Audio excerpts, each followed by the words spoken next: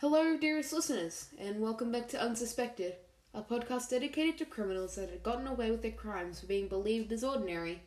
Today's episode, Angel of Death, is brought to you by your forever morbid host, Jemison Carboon, where we shall be plummeting down deep into the criminal named Harold Shipman, better known as Dr. Death.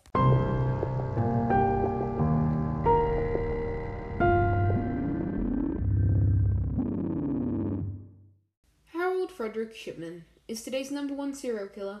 He was a family man who lived a great life with his wife and 4 children in Britain.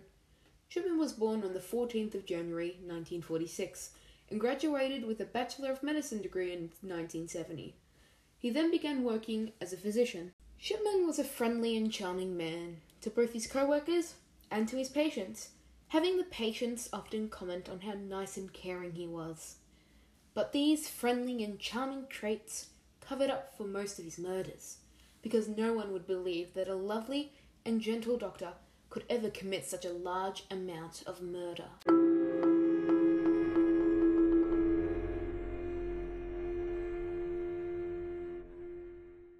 Shipman's murder spree went on for 23 years, with a total of 215 official murders, reaching the possibility of 250.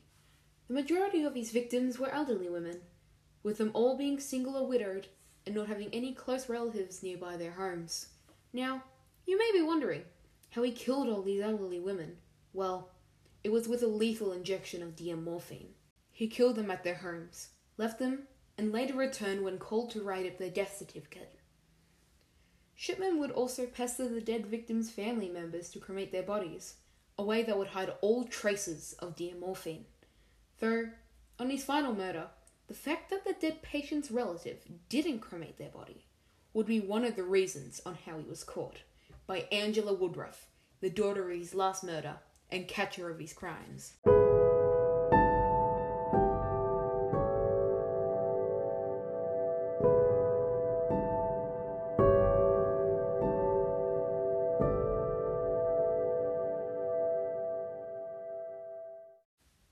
The murder of Kathleen Grundy, Shipman's last victim, happened on the 22nd of June and was found dead in the morning by one of Grundy's friends on the 23rd, in her cottage at G. Cross and Hyde. She was found lying on the couch in her lounge, fully clothed, but not moving. Police were called, and so was Grundy's daughter. Shipman was also called to the cottage.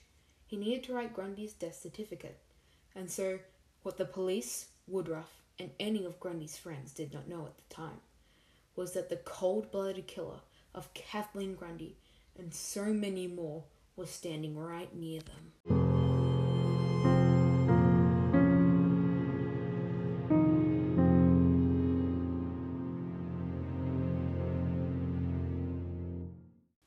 But eventually, Shipman's luck ran off on him, and all the evidence that Woodruff found came to light.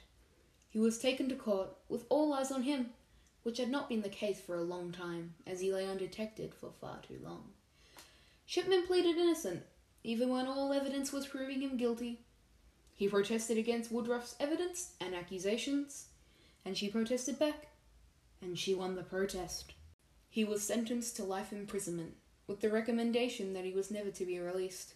After being found guilty, he was interrogated by police, asking him why he done it, why he killed all those people. He never admitted to being guilty, nor did he say his reasons for murder.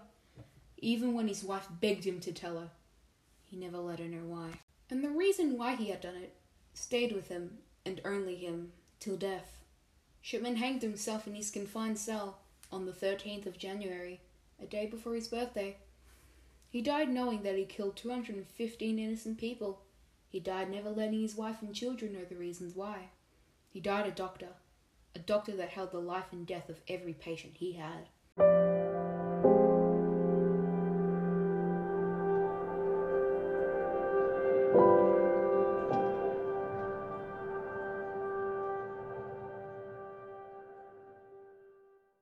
And that, my lovely listeners, is Dr. Death, a now deceased family man who had killed many innocent victims in his lifetime, who wielded the life and death of his patients, and ended up being caught by his own greed.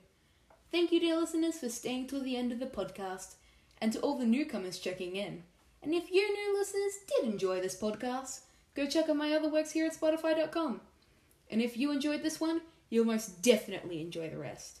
I wish you all a great rest of your morning, midday, evening, afternoon, and night. And always stay tuned for more upcoming podcasts. Bye for now.